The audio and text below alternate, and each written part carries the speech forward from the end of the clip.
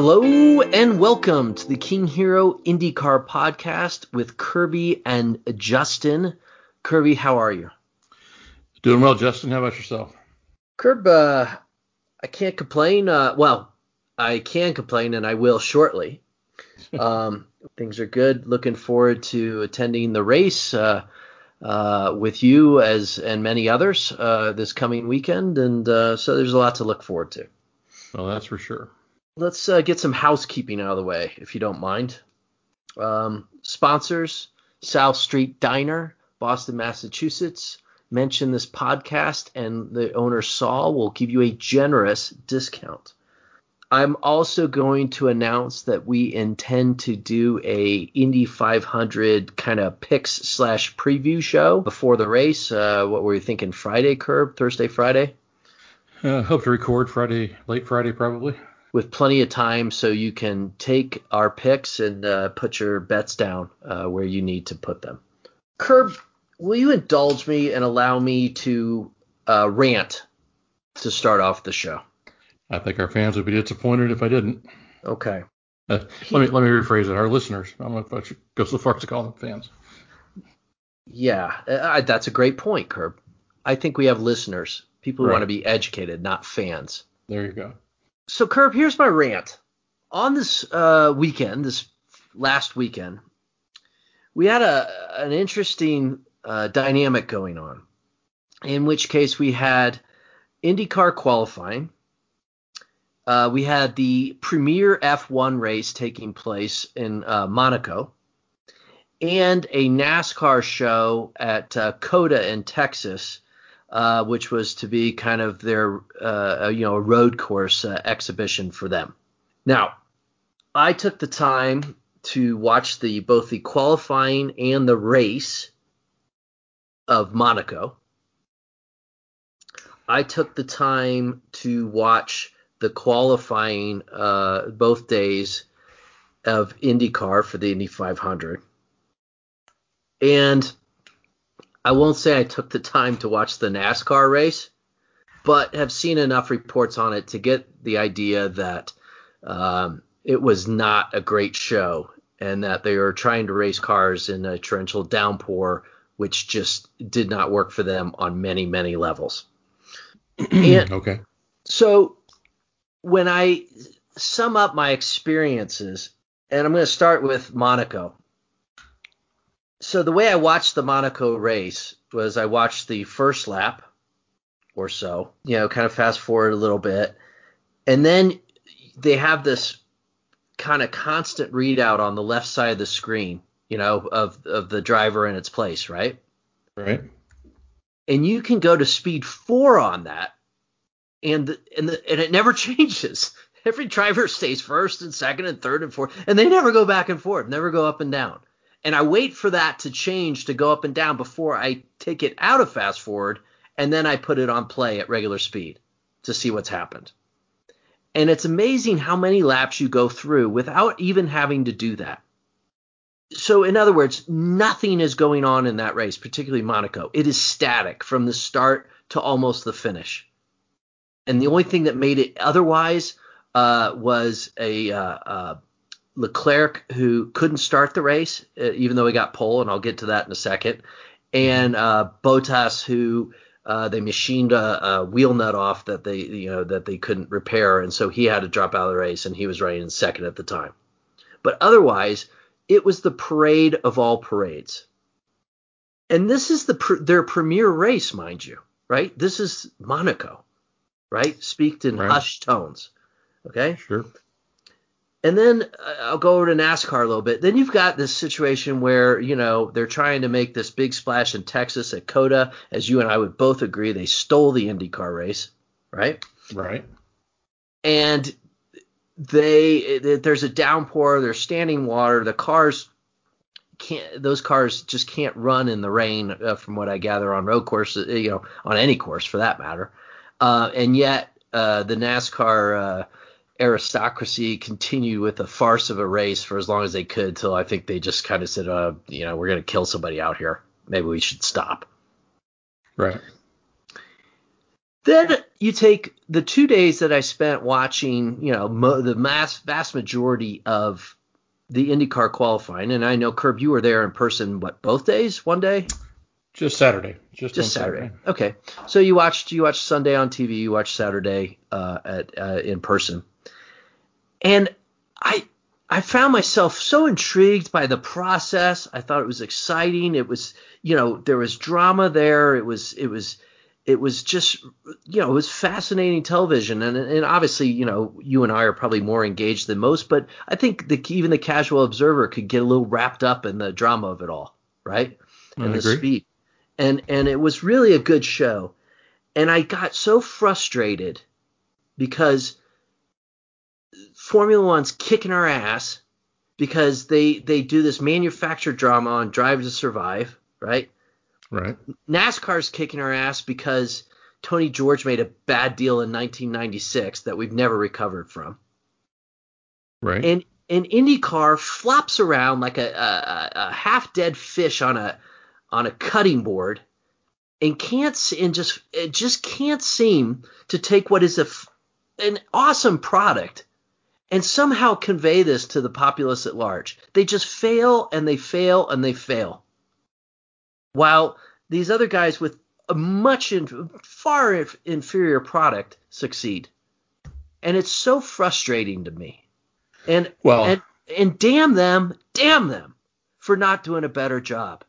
And somebody's got to say it. They got to get, I don't know who they got in charge of like trying to get this thing off the ground, but get rid of some of those Midwest bozos and get somebody that's a little bit inventive and creative and make something happen.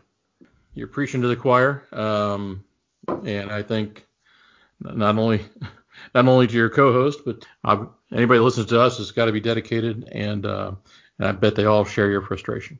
I'm at a loss. Obviously, Penske's been consumed with higher priorities for the last year and a half. I'm not saying Roger Penske's got to generate all the ideas, but hopefully he can use that money and his access to people, good people, identify a couple of those people that can. Mark Miles lucked into Jay Fry, I think, and Jay Fry has obviously helped them on the competition side immensely, and they need to find somebody his equal on the PR side, the production side. They got to find somebody Jay Fry's equal, and if they can do that, they might have a chance. I think they always go back, well, we don't have the money. Hey, I'm not even talking about money here. I'm just talking about doing a little thinking outside the box. Yeah, you're going to have to use some money to fuel it, but I mean, just something a little bit more than what we're getting. People qualified to do what you're saying might have been hesitant to buy into committing to the prior ownership. Would you agree? Yes. And so now, with Roger Penske owning the series, I would think that concern would be alleviated. And yes, he might have to pay top dollar to attract the right person, but that's a pittance in the overall scheme of things when you say it doesn't really mean money. And I can't argue with that. But it does mean confidence that you have a future if you can succeed. Well, I was going to say, if you stick me a room with a potted plant and a nice view of something and say you got 8 hours for the next 5 days, 8 hours to think about creative ideas to kind of help IndyCar out of this morass. If I don't have 100 good ideas by the end of the week, fire me. Right. It's so frustrating, and it comes from we both care, and it all comes from a place of care. But you know what, Curb? I'm going to say it again. I blame Indiana. That insular thinking. Let me back it up. Let me further refine that. Can we just blame Terre Haute, Indiana? Where are you going with that tangent? I mean, that's where the Holman family is based, and a lot of the people. Jeff Belskis was from Terre Haute. The guy that was the voice of the 500 through the IRL period was from Terre Haute, and definitely kept to their comfort zone. Curb, have I ever been to Terre Haute? I can't answer that question. You might have driven through it on your way to somewhere you would think you'd almost have to. Growing up in Indiana, at some point you've gone through Terre Haute. If you want to get to Evansville or St. Louis, you had to go through Terre Haute back then. But look, at the end of the day, you're right. Okay, granted, Terre Haute, but Indiana and their insular thinking in general, and I'm going to just throw Chittard High School in to boot. Chittard High School has nothing to do with it. Thank you very much.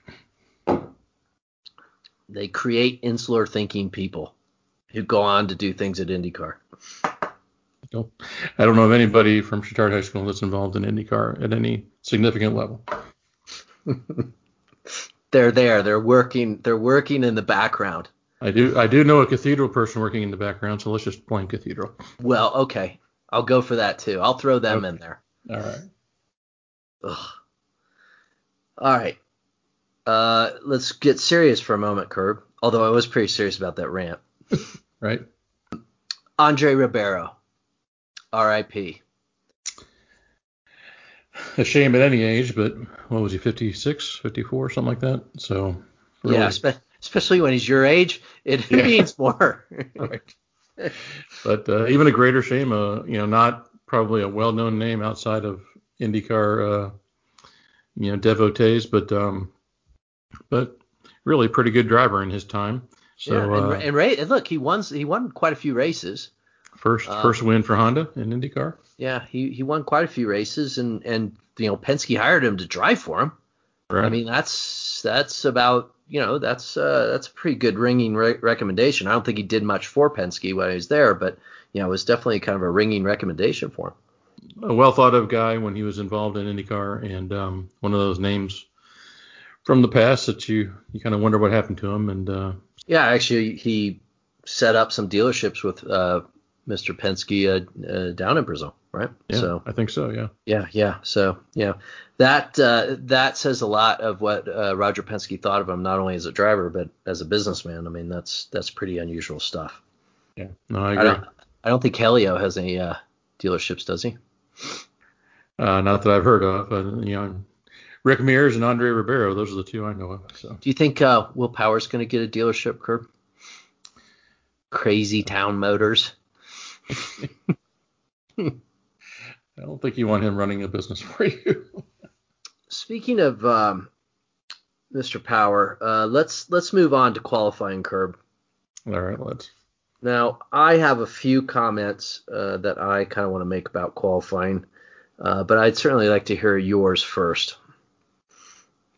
Oh, you lead on. I'll catch up. Why don't we start with the rules? Okay. If you don't mind. Now, I don't, Curb, please, let's not get into, and there's going to be enough talk, I think, by others about, how the rules need some tweaking, particularly what happened on Saturday afternoon, where you have kind of Dalton Kellett going out there and running for no other reason than to waste time, right?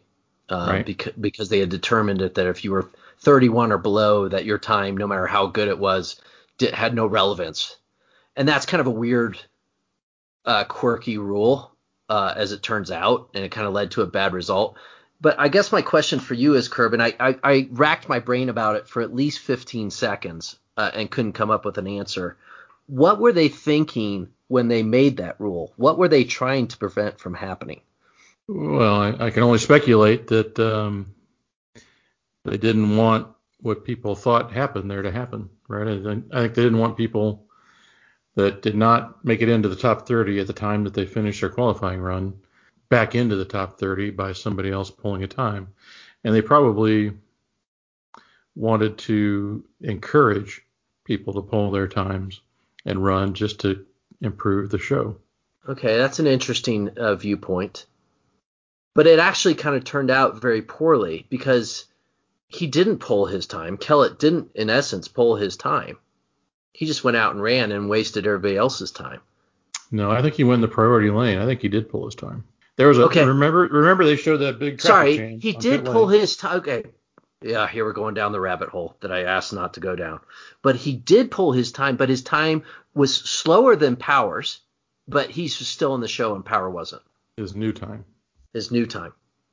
Correct. Yeah, but Power didn't have a time, so he was safe. And whether Larry Foyt is a mad genius or whether Larry Foyt got lucky, I'm not sure. I'm going to take the former, Curb. I think that was a well thought out strategy on Foyt's part. You got to give him credit there.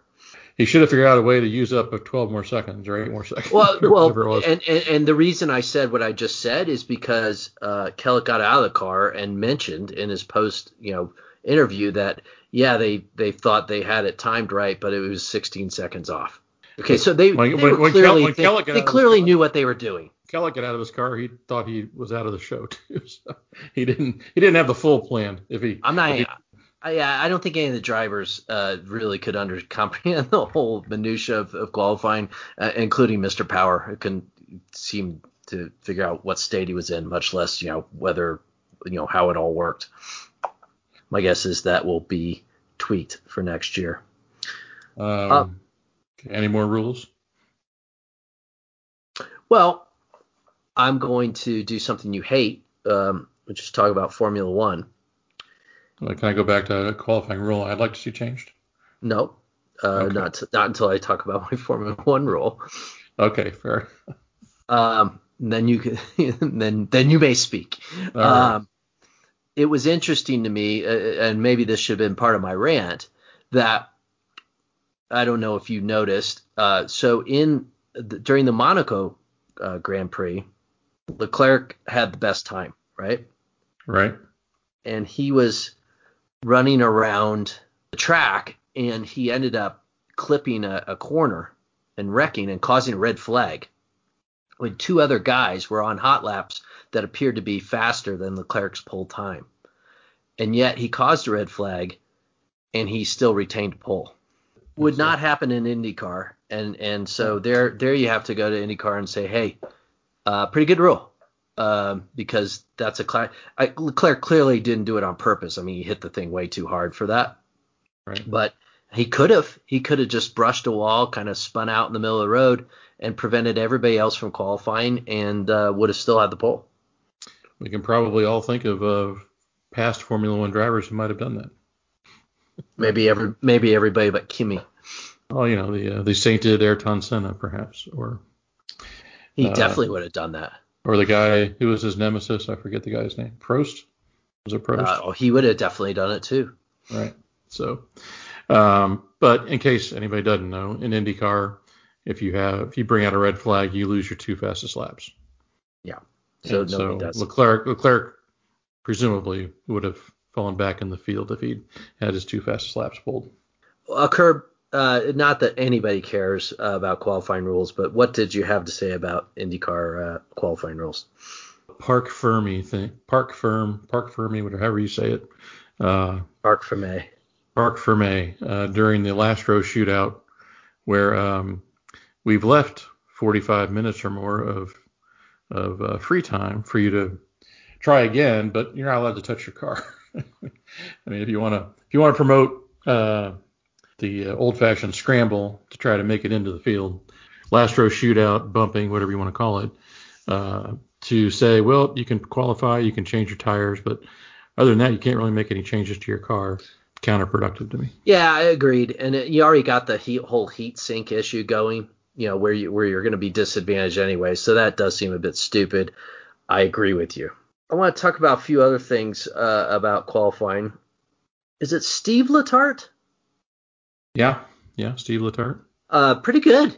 I thought so too. He had some really interesting things to say, about strategy and team strategy, and him and Jimmy Johnson, I think were actually, but him in particular, really good. Yeah, I was impressed too. My wife complained about the heavy NASCAR influence on the IndyCar broadcast, but kudos to Steve Letarte, kudos to NBC for making him a part of the show. I am. Curb, I'm sure this was just me and not you. As Scott Dixon was making his qualifying run, almost reminiscent of when the classic 1982 Gordy Johncock versus Rick Mears. Yeah. Final laps when they kept showing Rick Mears' wife. Right. Sure. Instead of what was going on the track. They had something similar going on with Emma Dixon. You may not have noticed. But no. Yeah.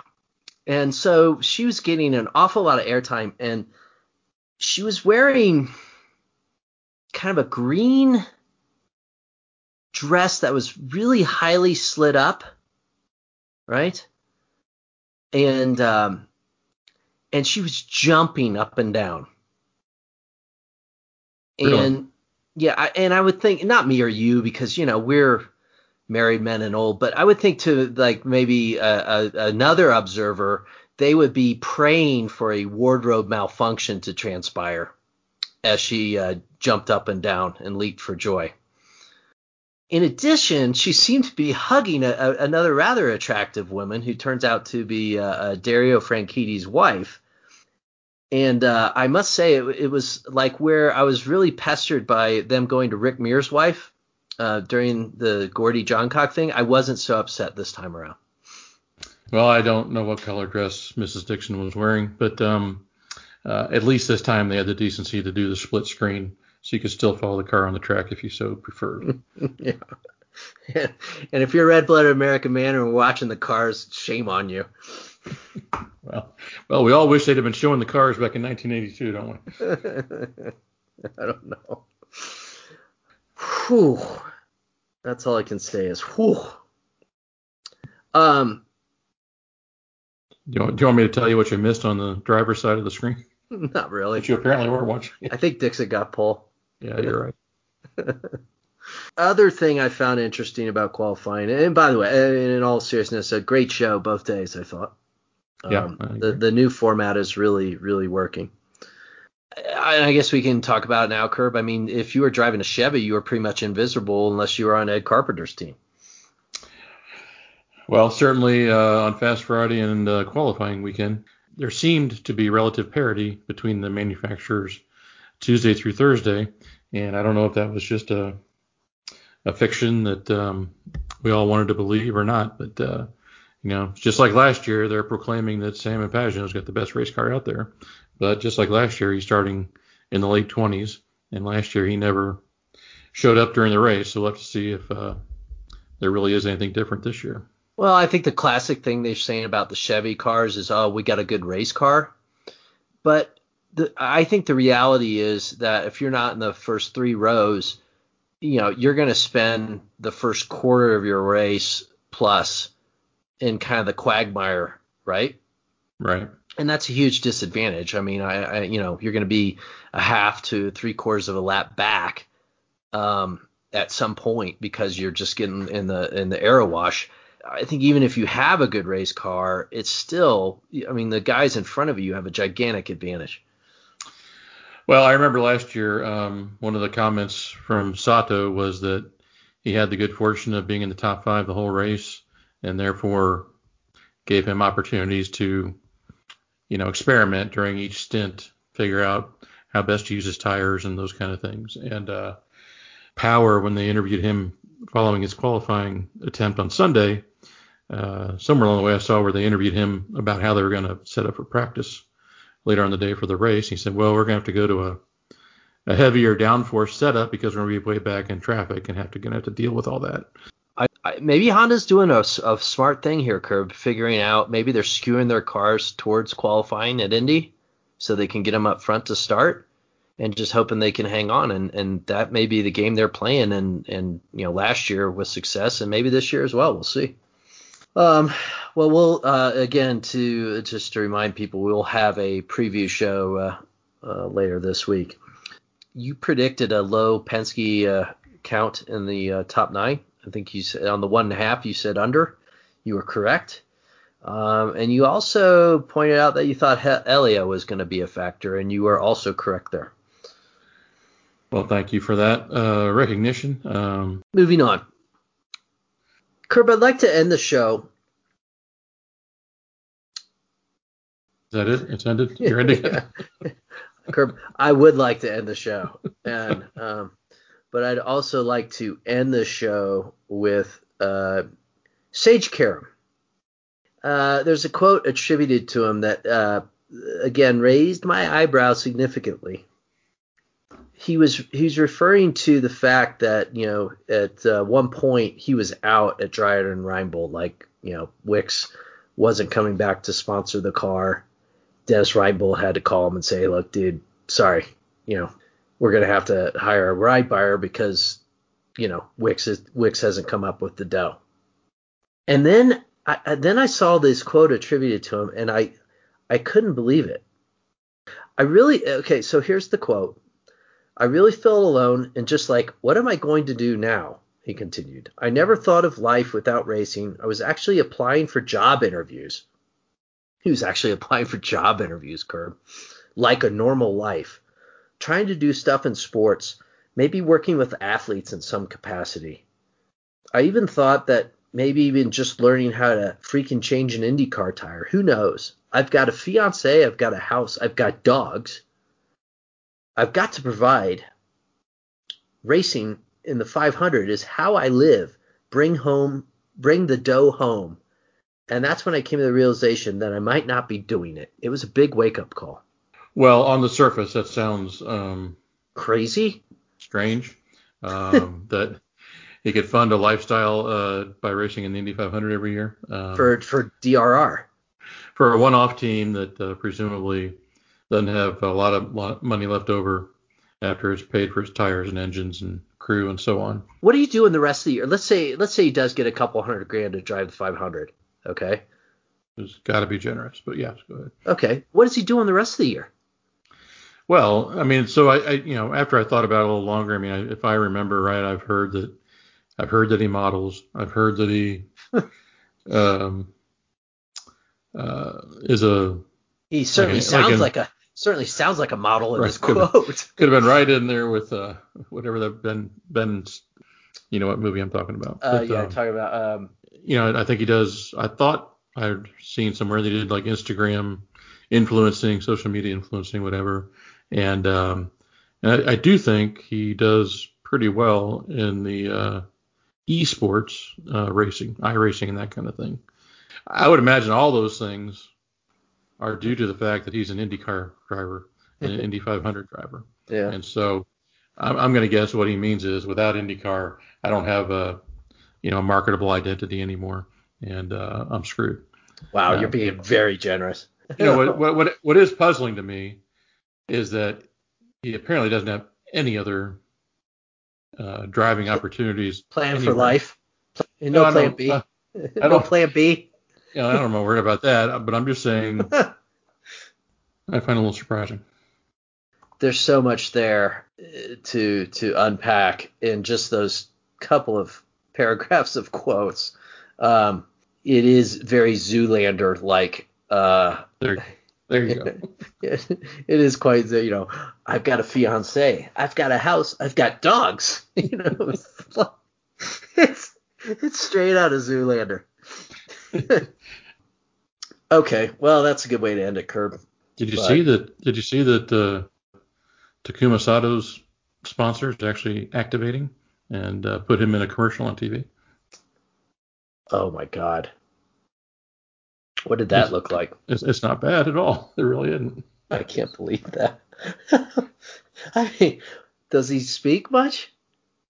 He does. He does a good job. And oh my God.